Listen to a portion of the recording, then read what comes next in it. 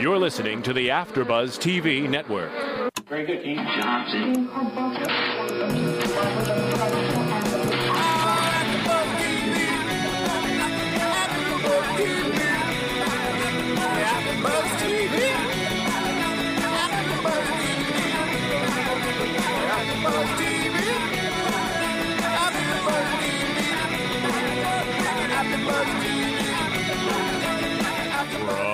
From the AfterBuzz Studios in Los Angeles, California, this is AfterBuzz TV, Mad Men Edition. Tonight's host is Paul Ashton. Joining Paul will be AfterBuzz's co-hosts Kevin Undergaro, Trilby Glover, and Phil Svitek. If you'd like to buzz in on tonight's show, you can buzz us at 347-855-8269. That's 347-855-8269. And now, picking up where the show leaves off and the buzz continues, Paul Ashton. Thank you very much, Rich, and welcome to AfterBuzz TV, ladies and gentlemen, for Mad Men Season 4, Episode 11. I'm Paul Ashton, here with my fellow Mad Men and women to break down everything from tonight's wonderful episode. In our special segment tonight, we're going to talk a little bit about the production design of the show. We've got lots to talk about from tonight's episode. As a segue to get us there, let's go over to Trilby Glover for a quick stroll down Madison Avenue.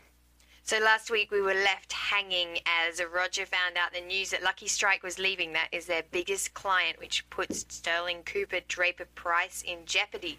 He didn't tell anybody at the agency that he'd lost the client, and this week it's all come out and he can't hide it anymore. It started when Peter was having his daughter being born at the hospital, and suddenly everybody knew that Lucky Strike was no more. So Peggy got it on with a boy that was pretty exciting. We like him. We don't know what his name is. And she walks into work and discovers the news that Lucky Strike's gone. And she says every time something good happens, something bad happens, I knew I'd pay for it. As she feels the guilt of having sex. Pretty terrible. Suddenly everyone's on high red alert at the agency. They cannot afford to lose a single client.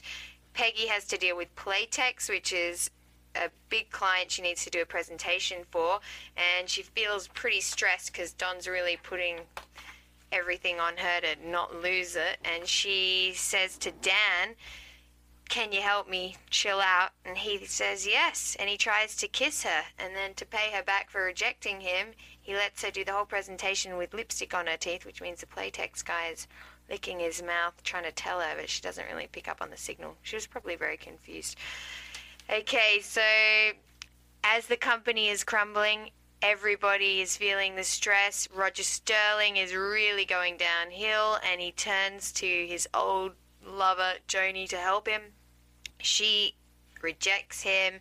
He tries to get her to support him and confesses the truth that he knew Lucky Strike was out but didn't tell anyone. And she says that she can't be the person that he just turns to all the time, and she says she's not the solution to his problems.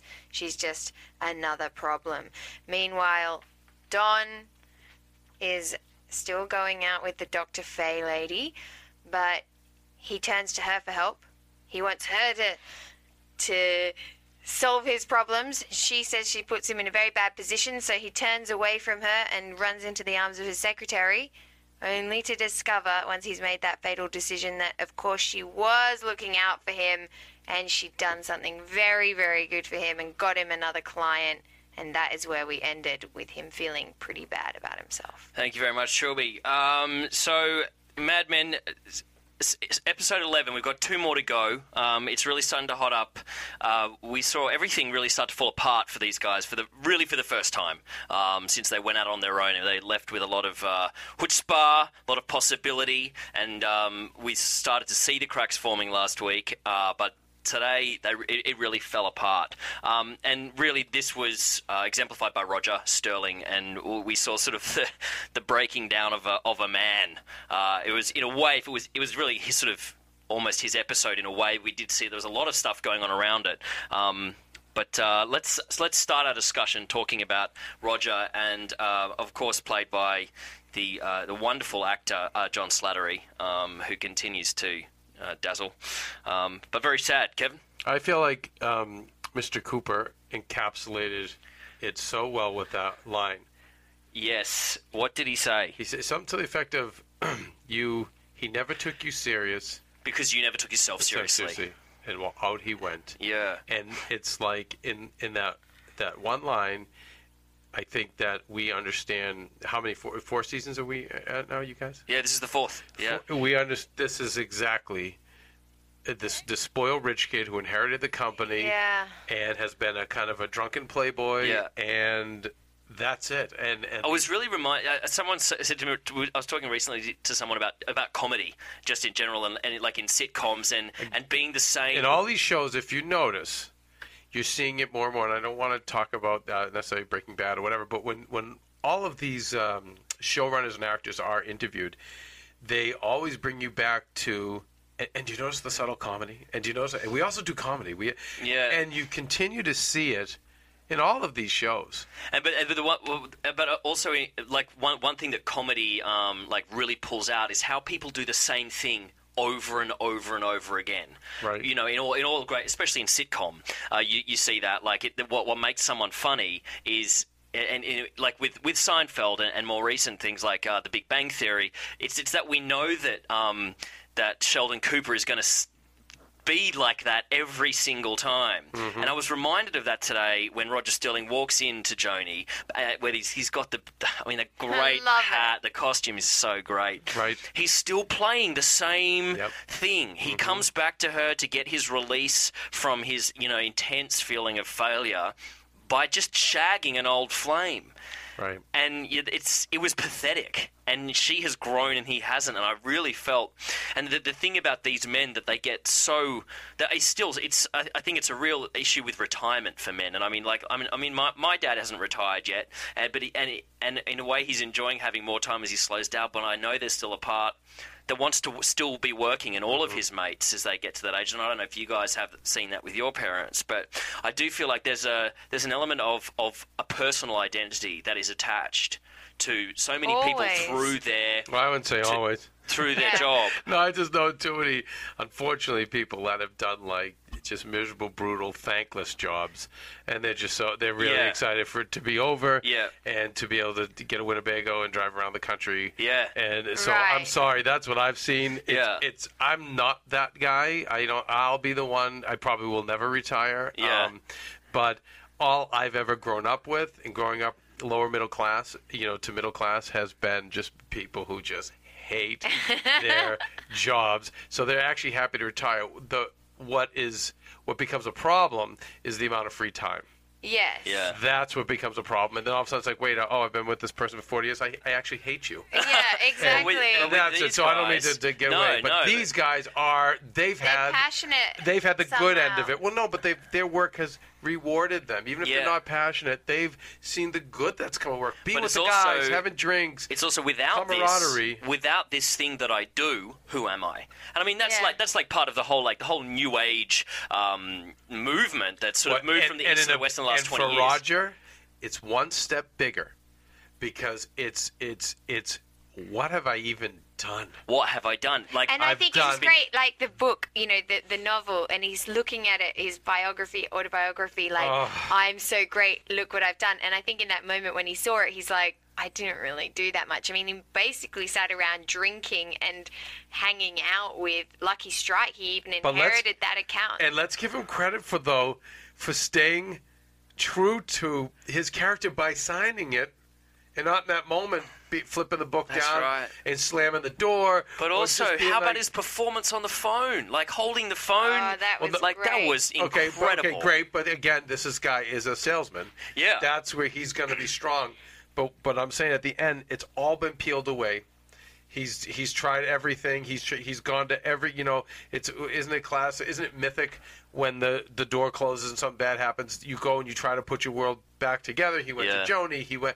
And finally he goes back, and this is the moment where, rather than turning in and fixing himself, right? That's usually the next phase. Right. In the hero's journey. Yeah. That's all those doors are closed, and it's like, okay, no, I've got to go on this journey, and I've got to face up to this and become better. I don't know if he will or he won't, but in that moment, you would have either seen him admit to this lady what's going on, or maybe walk out the door and slam the room. But I love the follow-through of signing it to my dear wife. Right. And not even putting her name, and also not saying, I love you so much. And I thought it's interesting that she was the young girl that he ran off with. She's his second wife. He was having an affair with her to start with. That's right. And now he's got her. It's like he got all the riches, but he doesn't want the substance. Them. Yeah, he thought he was in love with her. He got the image of it all, but not the... He can't change his spots at this stage. Yeah, and I mean, I always thought he did love Joni, but I just think... I think so too, but if they were together, he'd get restless. He'd do it with the other woman, just whatever. like Don did tonight, but we can come to that a bit later. So wait, you guys don't think he loves Joni? No, I think he do. does love I think Joni. he does. I mean, I feel like he might not be a lovable like he might not be capable of like really, really deep, intense love, but I feel like if there's anything in his heart, it's for her. Oh, for sure. Yeah. But I'm just saying that if they had ended up together, I believe that ultimately down the track of that relationship, he would have strayed. He would strayed again, and of course, and she's the one who least deserves it. Right. I mean, God, and didn't Christina Hendricks just step it up again? It was such a beautiful, really great work. Yeah, she's beautiful actress. That was wonderful. So I really enjoyed Slattery tonight. That was great. But there was so much other stuff going on around it. And when you, I guess it's more predictions where he's going to end up. But I mean, you're right to see. But again, I go back to that one line with Mr. Cooper saying, I think you're right. This is what you've been, and I've known this forever, but it's all been good. The gravy train's been good that your dad set up and whatever. But you know what? And because he's not a violent guy and a reactionary guy, Cooper, but just... But also the facade of like you would think that if you were writing a book about yourself, you were taking yourself seriously. But that's what's hilarious about it or sad about it because it's just all such a facade. You're a joke. It was also interesting as their company fell down around their ankles like a wet pair of pants tonight. The way that similar to what we were talking about earlier in our discussion of Boardwalk Empire, how under pressure we see character. We saw Don break in a way that was rare today. Like. I mean, obviously, he's sort of been breaking. We've seen him break in different. Tell me what moment are you referring to? Specifically, how just on the obviously you're right. I don't mean to say it's the first time we've seen him break, but certainly in business, he manages to. As I say it, I think of a couple of times where he's lost it a bit in the room, but on the phone when they lost that other client, the other account, Bird's Eye, he just seemed. I guess it's high stakes, so of course it's going to affect you. And he hammered. But when he went off at Peter Campbell for what did you say on the phone this morning? When I don't think Peter probably could have done anything to save it. And then when Roger, they started turning on each other a little bit. Right, and then what was interesting, which is like he said, Pete would have done better. He would have saved Lucky Strike. He was acknowledging that he had been unfair on Peter earlier. Right. But Peter Campbell had a fascinating episode as well, and it was a wonderful exploration of the fatherhood in the time. Yeah, I think what the father said to him. I was at a baseball game when Trudy was born. I was at a ball game. Which is great. I just love. And the whole time. Talk about a change in time. That's right, and Don going off at Peter for being distracted by the fact that his kid was being born. Where's your head? Where's your head? But my dad was fighting a fire. When you were born? Absolutely, and for all three of us. Really? And he was working. That's sort of heroic. It was different. Yeah. It's true, but it was also their job, and it's the one like running gag that a lot of older women will still say to me.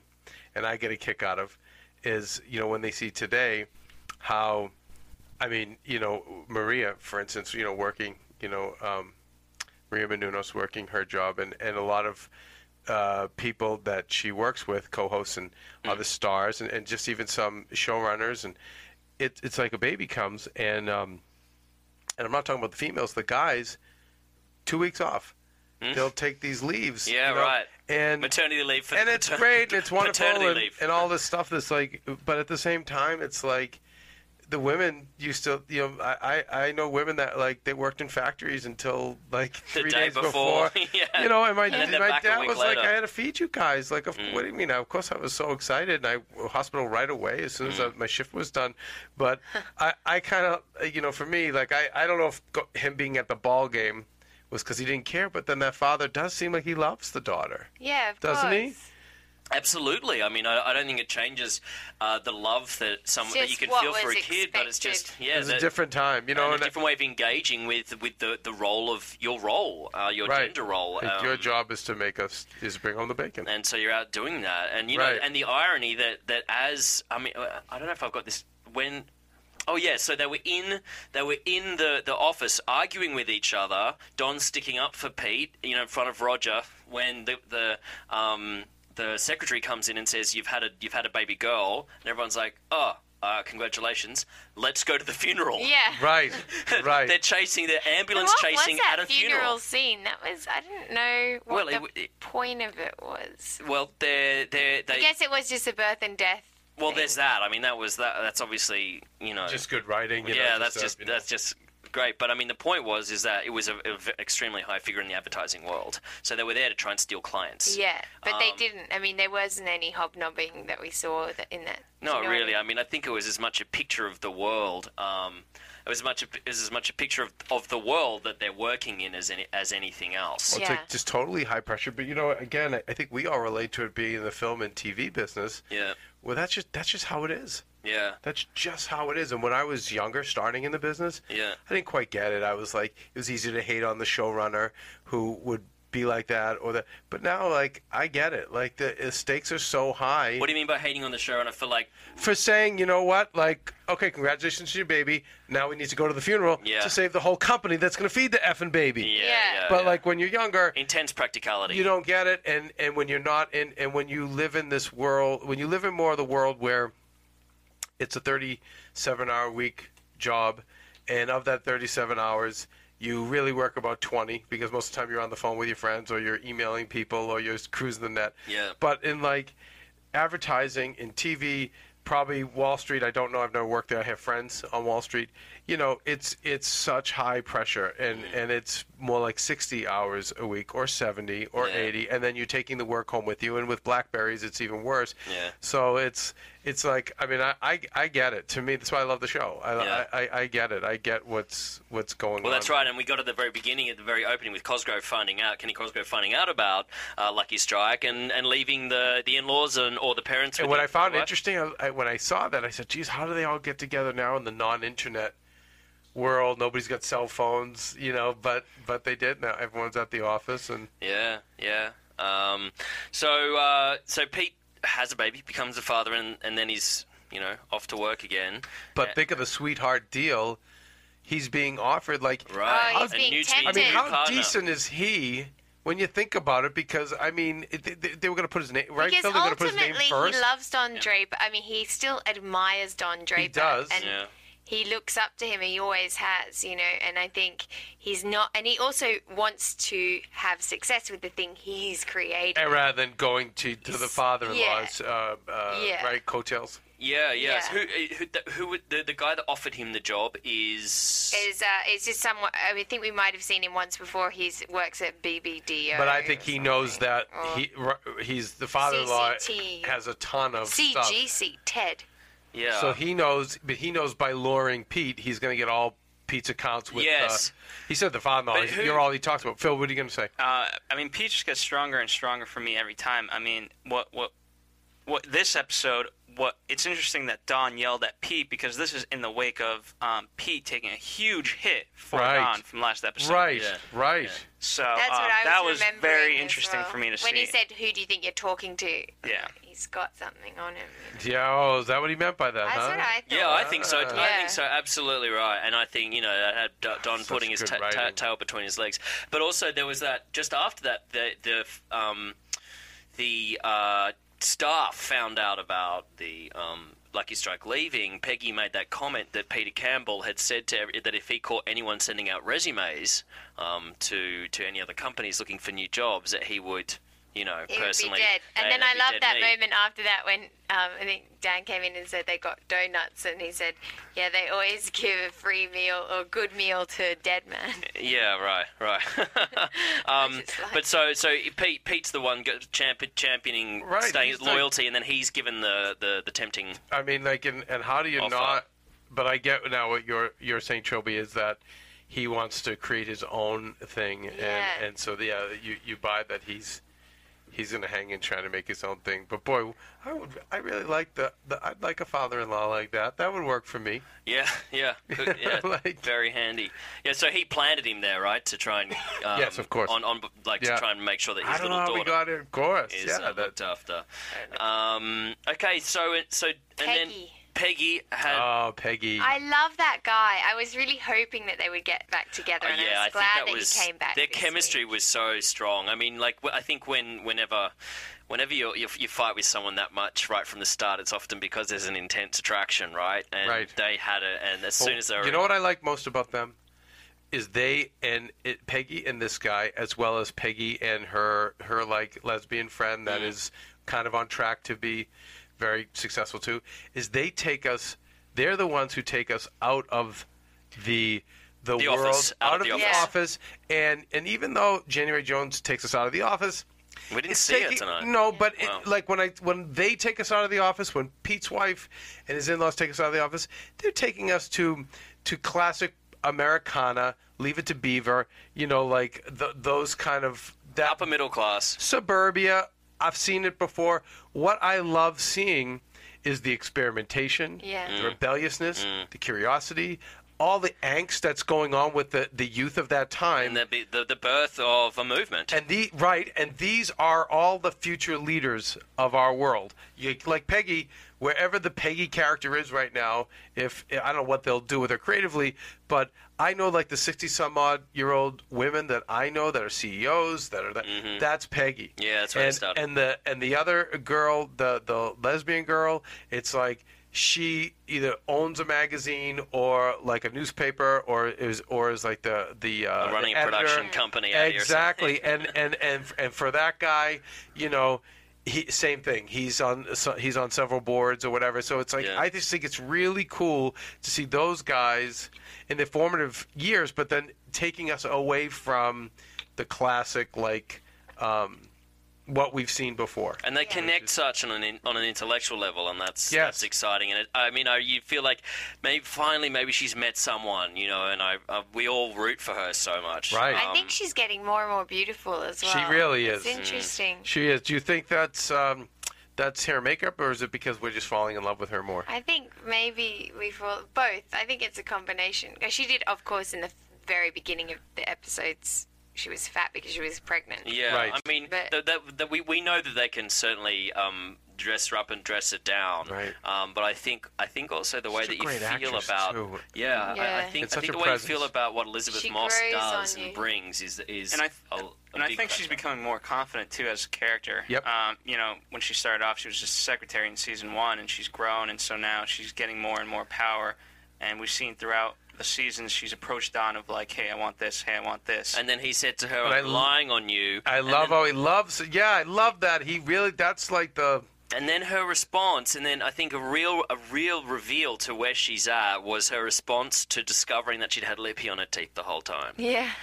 She didn't destroy. She didn't go into a spiral of self-destruction. Okay, son of a gun. She was like, all right, screw you. Okay, right. Okay, that's how it's going to be. But you know what? I got the account. That's right. I did a good performance, and I don't need to be defined by the way, I nicknamed him Fathead. We don't even know his name, but I just Dan the character. I hate him. I mean, he's a great actor, but I hate him. He's doing a great job at being but yeah, I think I wonder, will the news fall for him?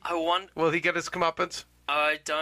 I don't know, but what I do love what he has so perfectly is that thing that those guys like that, they don't know what to do with a woman like Peggy. He can't articulate the fact that he desperately wants to, on an animal level, take her, be with her, and yet he can't understand why she doesn't want him in the way that normal ditzy girls do, and her intelligence confuses him. But she's saying, take your clothes off. Remember in the earlier episodes? I know, and she called her bluff, and then he's there with a semi the whole time. He's completely confused. Hilarious. But I want, him being, I'm not afraid of Don. I just want to see it. I can't wait for him to get chopped down, because I feel like at some point he will. He has to. Yeah. He has to.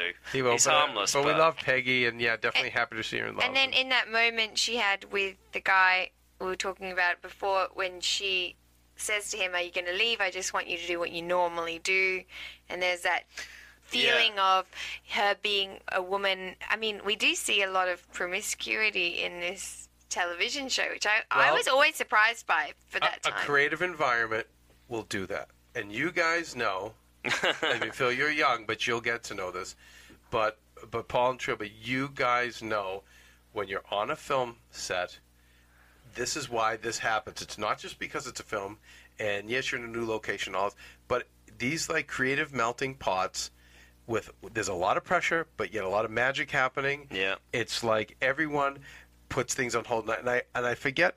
There's this term in Hollywood for like film relationships, like right. I always try to remember it because it's so poignant, and I don't know if it'll come to me, but I know more people that really get caught up in that moment, that they have their loved ones at home, but then they're either out in the middle of nowhere on some set. And you're working 18, 19, 20 hours a day. You're doing something incredible together, but you're also killing yourselves. You're exhausted. You're either eating too little or too much, and it's that perfect storm as well. Yeah. Right. I remember doing Cyrano de Bergerac when I was 21 at the university in Sydney, and the girl who was playing.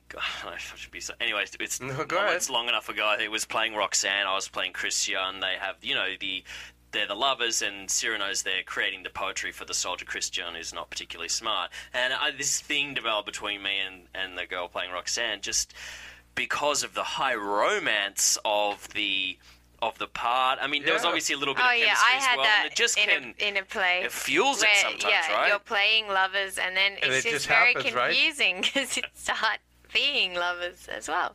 There you go. Yeah. So even in an adage, I can also speak for working on a TV show. Yeah.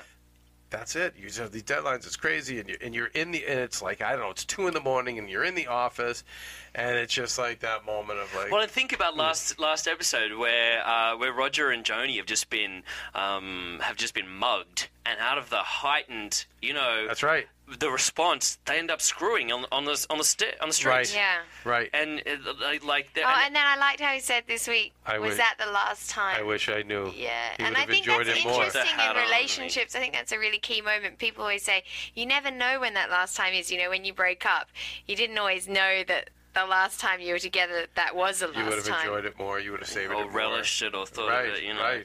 But so I saw an interesting sort of parallel between that opening moment of Peggy and her new boy, where she expects him to leave because that's what she's come to expect from men, and what she's sort of, accepted in herself, I think, and perhaps it's a little bit of a self-fulfilling prophecy there for her lately. But anyway, she says that, he's free to go, but he actually doesn't want to.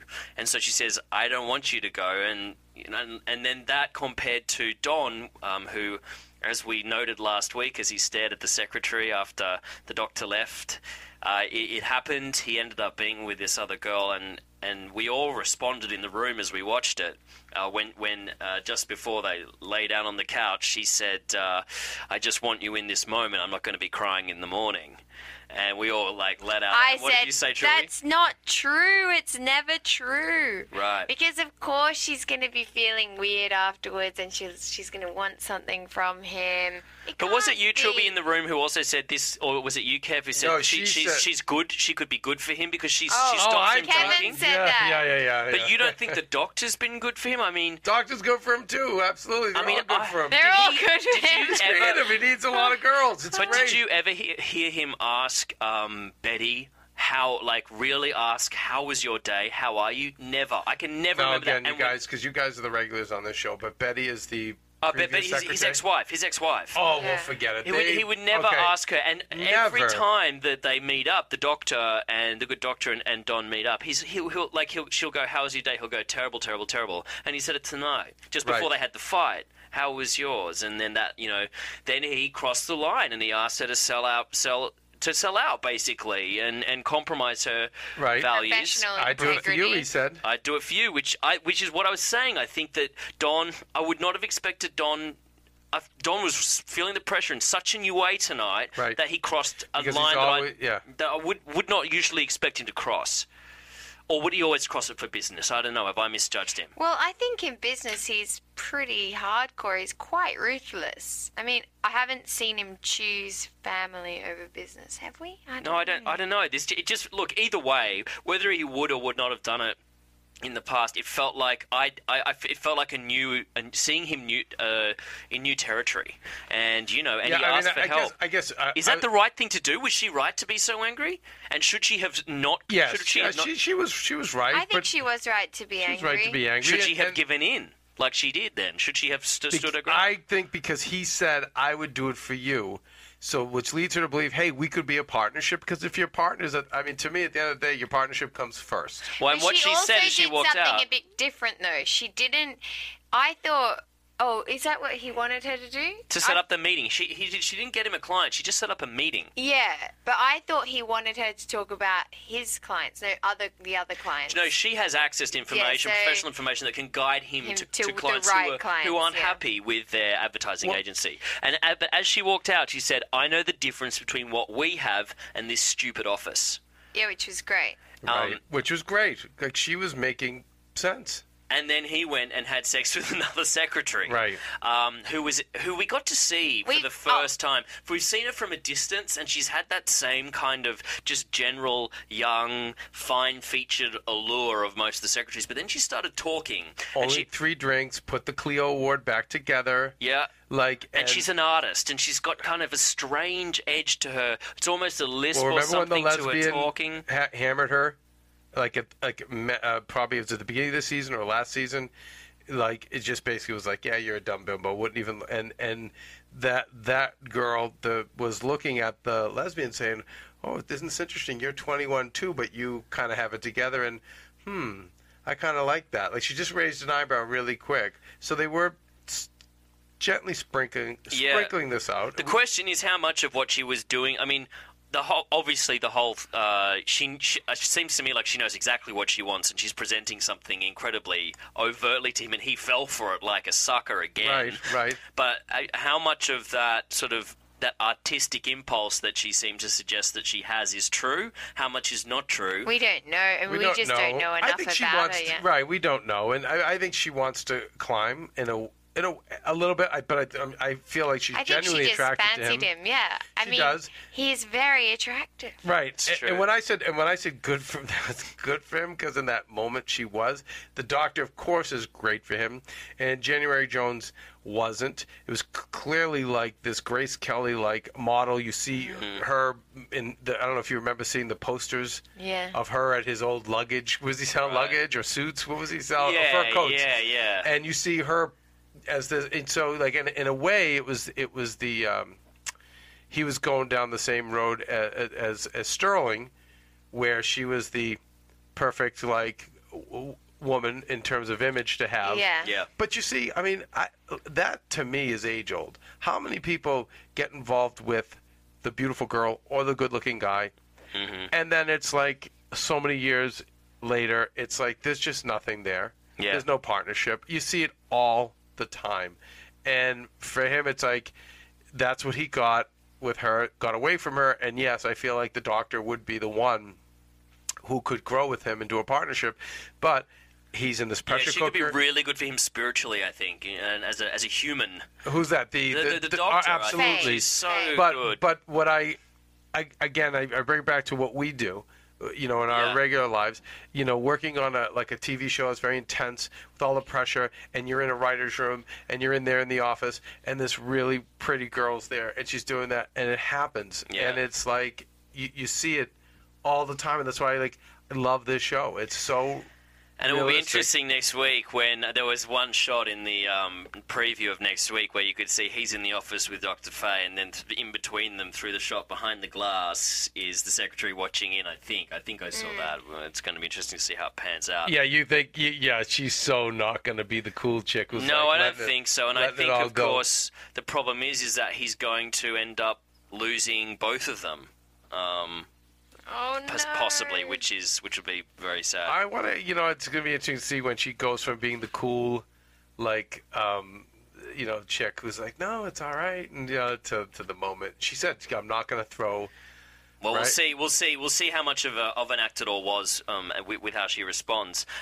We did want to talk a little bit in terms of a special segment about production design tonight, because there was a comment you made, Kev, at one point where Don walked into his room and the camera kind of jibbed up from under the desk over the phone and then onto Don as he came in. Right. And you sort of uttered something about the show. What captured your imagination? What I've noticed with these shows is typically, with The Sopranos, I go back to Sopranos, and if you notice the cinematography, yes, the production design was always cool enough, but the cinematography became much more rich. Yeah. More jibs, more this, more that, more more cranes, but more than anything, the lighting. Yeah. It went down, became much darker, much moodier. Probably in post-production, the colors, they really darkened them. And on this show, what I find, I don't know why they're doing it, and we can discuss it, but Don's apartment, very dark, and I totally get that. It's his cave, right? Yes, I totally get that. What I like to talk about is, it's interesting, usually at this phase in a show's life cycle, they'd start going dark. Things are going out of control. The place is going down. You would think, interesting, that Don Draper's office and Roger Sterling's especially are bright, and they're so bright. We know this because we actually watched the show in a screening room together, a big room, and one of Paul's complaints is he can't take notes because he can't see, because I like it really dark, so we have this big giant image. So I noticed on this show we didn't need it as much. We didn't need as much extra light. Well, here's but three that's things. why. So let's talk about why. Well, let's first talk why Roger's office is so bright, and those designs and the modern thing. Well, he's got the we know the wife ultra did it. Stuff. The young wife did it. Kind of solar stuff. So we know on the surface, right? We know on the surface what stuff, it means. and we've already answered what's it. What's the deeper meaning of those dots that go into infinity in that thing? I think Phil, that's just part of that usually trippy smart design. with this stuff. It's got to be more than trippy. These guys are too smart. Here's the thing. What does it mean? I don't know exactly what the dots mean specifically, but I know from one office, from this office environment to the prior seasons. Before, they used to shoot very low angled and up into the ceiling, and the ceiling was almost like a part of the images, maybe representing their power. Now you're sort of seeing more eye level cinematography, so these guys are not as powerful. They're not as powerful. They've been chopped down. Yeah, and Don was always shot from the back. As a man, you couldn't see in the face as much. Now you're seeing him very, very always, close-ups and medium shots frontal. I take the. Please, I want you to say what you say, but I take that the mural in Roger's office. It's just, if you notice, it's black and white because.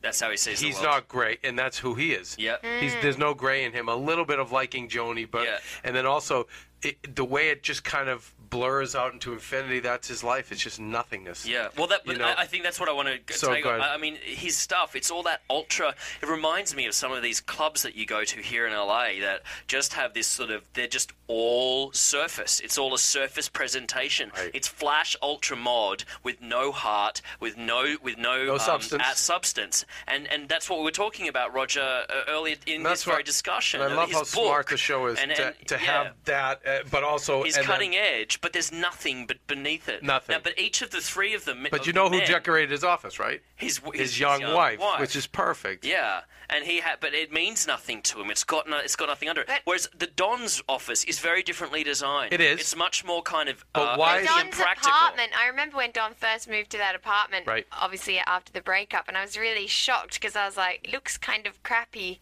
It Right. doesn't look that fancy. He must have money, but I don't think he's really concerned. We never see Don. It's the same with his buying office. cars. You know why It's practical with couches for him to lie on that have a kind of a texture that you can, like a carpety feel. Because he's brought up. His mother was a prostitute who died when he was born.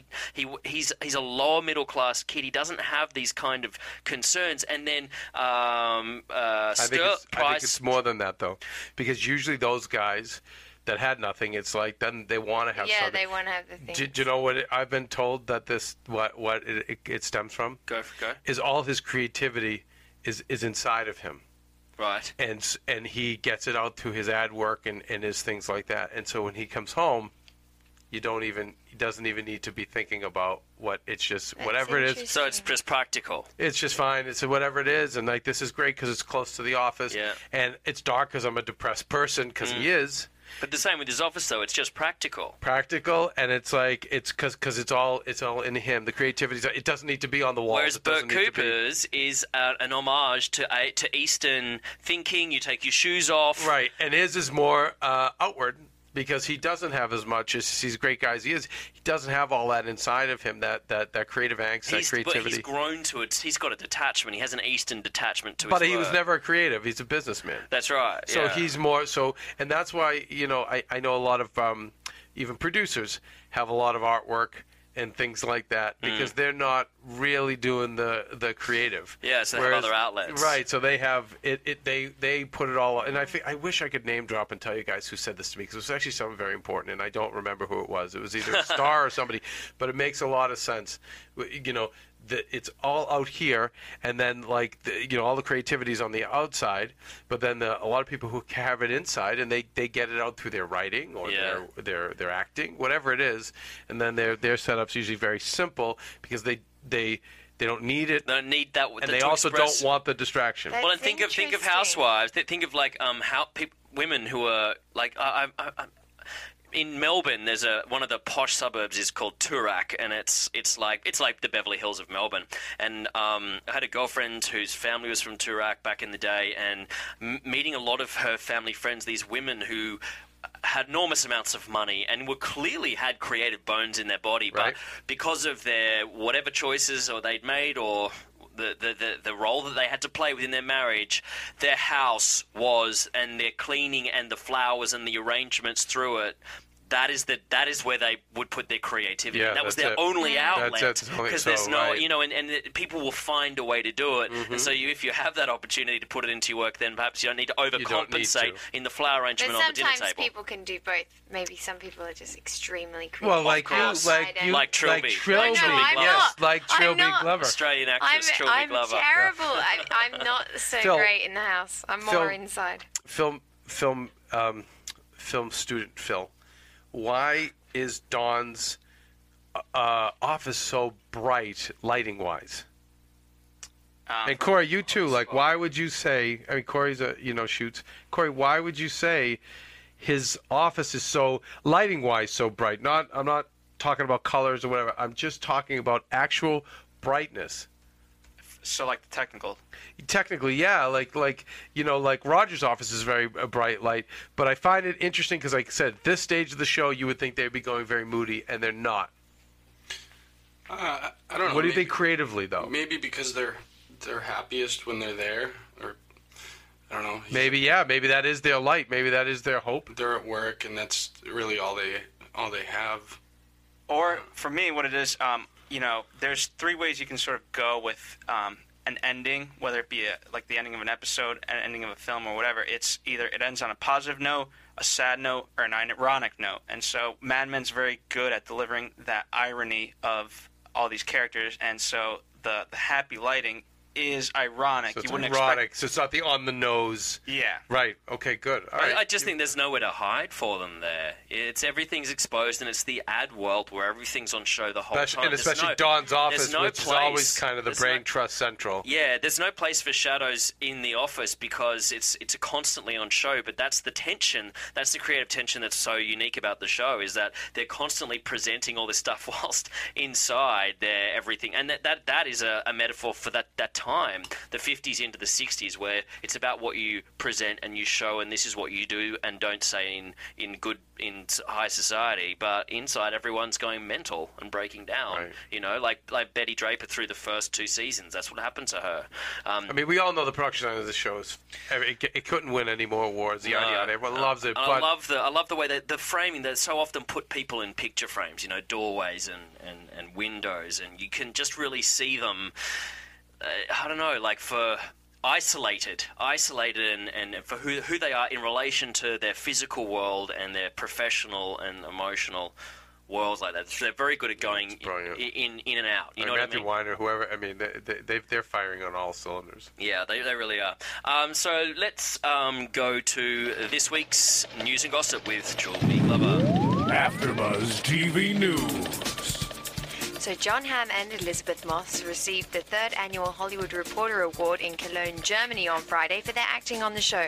Both actors watched a dubbed clip of themselves. Hamm said after, "It was the first time we'd seen ourselves dubbed like that, and it was pretty funny." He was also amazed at the show's international success despite being such a specific show.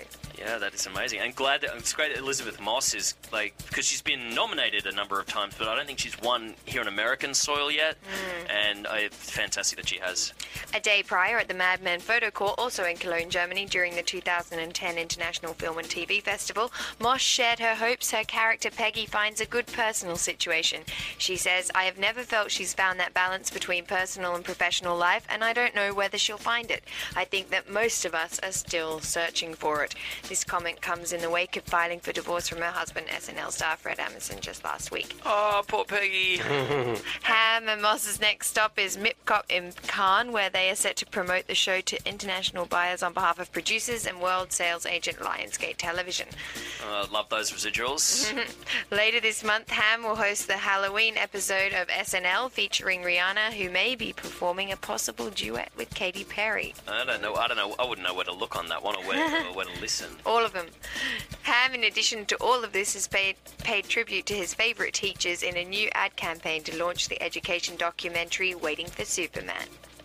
He's got a social conscience, doesn't he, Hamm? He's a good man. He goes on Bill Maher's show, the Real Time with Bill Maher on HBO, which is I like Bill Maher. Yeah, incredibly. I know he plays good third base at the Celebrity All-Star game.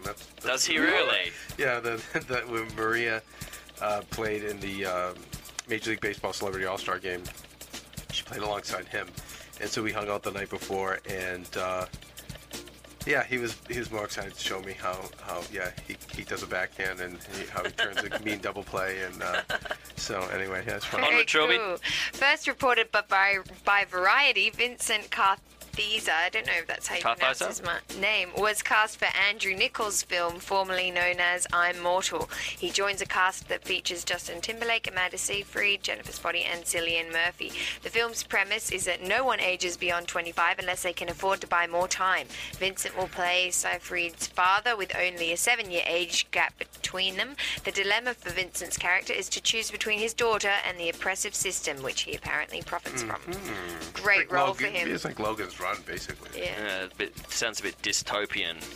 The 10-year-old Kiernan Shipka, everyone has weird names, who plays Sally on the show, has been banned from watching not just her own scenes, but the show altogether. Her mum, however, will take the show and let her watch very selective moments that don't feature alcoholism, adultery, or sexism. There is no concern. Yeah, so exactly. No, she can't watch it yet. There is no concern from Shipka on being able to channel her character despite the need-to-know basis. She says, "I'm very method when I'm on set. It's just kind of thinking the thoughts of Sally, and I pretty much just become her. It's a character that I've known for a really long time, so it's pretty easy. There it is. There's acting 101 from like a 12-year-old. Don't need to go any further, people. Exactly. Jared Harris, Lane Price from the show, was cast as Professor Moriarty in the Sherlock Holmes sequel, which sees Robert Downey Jr. retain the title role and Guy Ritchie back in the director's Which is great. chair. That's the bad guy. And he's playing the villain. He's the villain That's opposite. really great for him. Which is fantastic.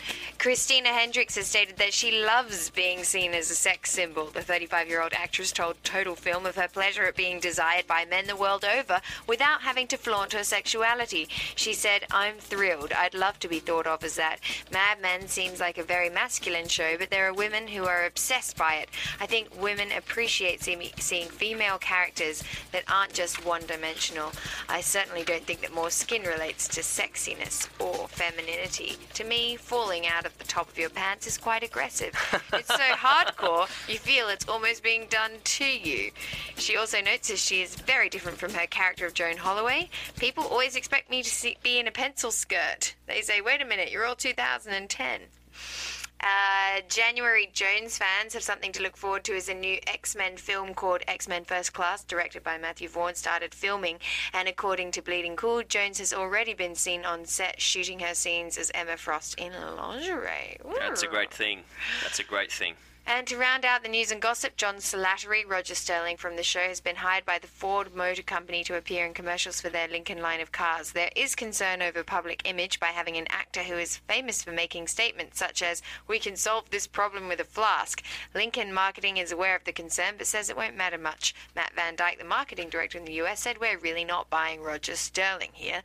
Let's hope they're not." Speaking of car advertising and Mad Men actors, I don't know if I'm pretty sure that John Hamm is doing the voiceovers for Mercedes-Benz. If you listen, there are a couple of well, probably not though TV. if he's doing Ford, because you usually can't do. sorry, not John Oh, Hamm, John not Hamm, Slattery. right, sorry. I think Slattery. I think you're right. It's his I've voice. heard it. There are about 2 commercials that are on the TV, and I think there might be one on radio as well. Listen out. I'm quite sure it's John Hamm. I'm sure it is. I'm sure it's Very him. cool. Yeah. It's very clever. You is know, what it is. who was the other guy from Oh, 21 Jump Street? Not Depp. the. That's the only one I know. No. Who's opposite Johnny Depp? Was the I never Richard know. Richard Grieco, Okay. right? And I was told by somebody that he makes millions in voiceover. Yeah. Oh, you can. Oh, listen And- to you, Trilby. Yeah, I mean, I've done it. Yeah. I didn't make millions. Didn't make millions. But But you did a lot. in a recent interview, actor John Hamm issued a fairly stinging, if entirely justifiable, indictment of the reality genre, citing a distinction between people merely interested in achieving fame or notoriety and those aspiring to be artists. "If you want to be famous, there's not that much difference than porn," the Mad Men star told Details magazine. "I'm a movie star." Well, no, you're not. You're a porn star, and that's completely different. You're selling your dignity in a way that I feel I'm not. And once you sell it, it's gone. You ain't getting it back. Ham was specifically referring to those who garner fame via programs like The Bachelor, not other celebrities. Anyway, that was interesting. Wow, that was a variety. I read that too. Yeah, it's like, but you know how many actors you guys must be excited for him to say that because you know how reality is just Yeah, taking we away hate all reality. of your work. Yeah. So good for him for being bold. You know, again, it speaks to what his character is. Yes, and Yeah. that's your Mad Men news and gossip for this week. Thank you very much, Shelby. And what about predictions for next week? And now, your AfterBuzz TV predictions. Oh, there's Rich channeling the supernatural again. Thank you very much, Rich. We love that music. Please, plenty more where that came from, sir. So predictions for next week, guys. It looks like it's the penultimate episode of the season. Oh, I'm Well- getting so sad. It's nearly over. Phil, what do you think's going to happen? Well, if Rich is correct, there's going to be aliens that enter Mad Men. But no, apart from that, I think we're coming to a head. We got 2 more episodes left, and so everything's going to come crumbling on Don Draper. You know, the 2 So relationships. the 2 relationships going to fold? Both of them? Will one come through? I feel like surely the second. So he's in the two girls, huh? The 2 girls. I think. Well, what I would love to see is a classic Don Draper just get out of that situation somehow and still keep both, but I don't think it's going to happen. No, look, let me tell you. The secretary is gone. That is just going to be a bad moment. She's going to act weird. We saw in the preview that she says something like, "It feels strange around here." And she was very forward to, extremely forward. So I just actually can't. In a way, that was the. I just what. Why doesn't that happen to you? Why doesn't it happen to me? That's why I was excited. I was excited for him. I know. I just thought maybe he should have known better. That's why I do get annoyed at him sometimes. But I knew it was going to happen. Boys, men behaving badly. It's the same thing. It's the same with reaching for the drinks, and also reaching for drinks. It's I do love. I do love the subtlety with which he's just that little those little hand rings as the pressure mounts, and he goes to the drink and tries to stop himself. That's just subtly going through all of the episodes now. It's good. I admire that. Yeah. I think he'll stay with the Doctor. You think the Doctor's going to be back for season 5? Is the Doctor going to be back for season 5? No one? Not if January Jones's agent has anything to say about it. She has been absent. But that's because her film career's taken off. She's not around. I think that she's angling. I think she's angling for less so that she can go and do Matthew Vaughn films. I mean, I'm actually grateful. I don't like when we go out to the suburbs, to be honest. I like being on Madison Avenue. Yeah, I agree. But that's the one frustrating thing with these shows is they have so many characters. You can only satisfy so many.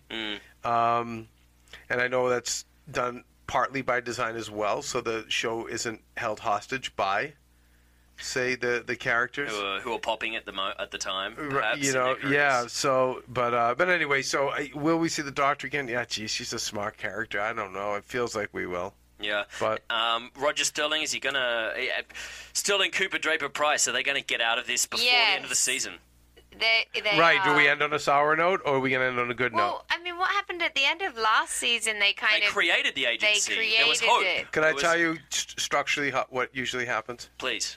Structurally speaking, we should know we'll definitely know next week. I mean, by the rules of structure. Yeah. If you notice, this probably ruins everyone's movie moments, but what usually happens in the second to last scene of a movie that ends with a happy ending? The second to last worst scene? part. Okay, so what do you mean by worst part? Oh, when they lose everything. The breakup, you mean? Or everything? No, it's like the structure is. It looks like you've lost some things, it's usually and then like that. You lose everything. No, it's usually like if that second to last part of the movie, if things are really, really bad for your protagonist, the structure usually dictates that you're going to get a happy ending. If it's the other way around, if it's really, really happy, then you're going to get a sour ending. Yeah. And if it's ironic, like Phil was saying, like the Woody Allen movies, then it's always... And I think Mad Men always kind of does that ironic ending. Season 1, Don delivered an amazing presentation, but then realized that his family life sucked. But it still was a high note, and but they leave you with enough undertones to say... come back next year. Yeah. So generally speaking, I was always the one who predicted that Tony Soprano was not going to get killed, and I said because of the rules of structure, every week more of his guys were getting picked off. He was like, and I said no, he's gonna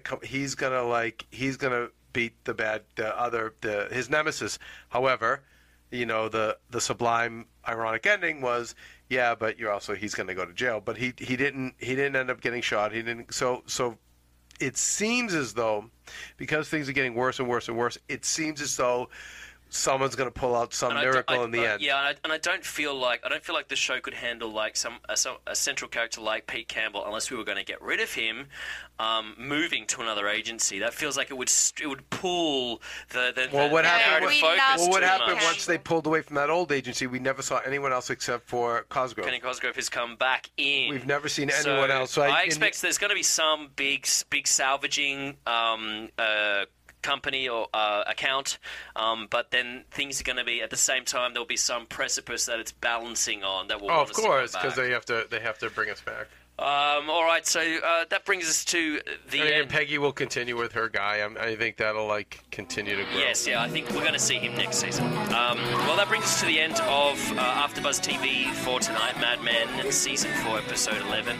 Thank you to my co-hosts, Australian actress Trilby Glover, producer, director, writer, and extraordinaire and general entertainment industry guru Kevin Undergaro, editor, writer, film aficionado Phil Svitek, and the man in the Perspex booth, Corey Thanks, guys. Kevin Undergaro and Phil Svitek, engineer Corey Sheehan, and the entire AfterBuzz TV staff, we would like to thank you for tuning in to the AfterBuzz TV network. If you have any questions, comments, or would like to host an AfterBuzz show of your own, be sure to buzz us at info@AfterBuzzTV.com or buzz into our Twitter account or Facebook page by searching AfterBuzz TV. Buzz you later. Buzz you later. I don't know how to say buzz you later, bitches, or I'm thinking we should have Rich create like a 60s jingle maybe, like Mad Men for this, but... Buzz you later! There you go.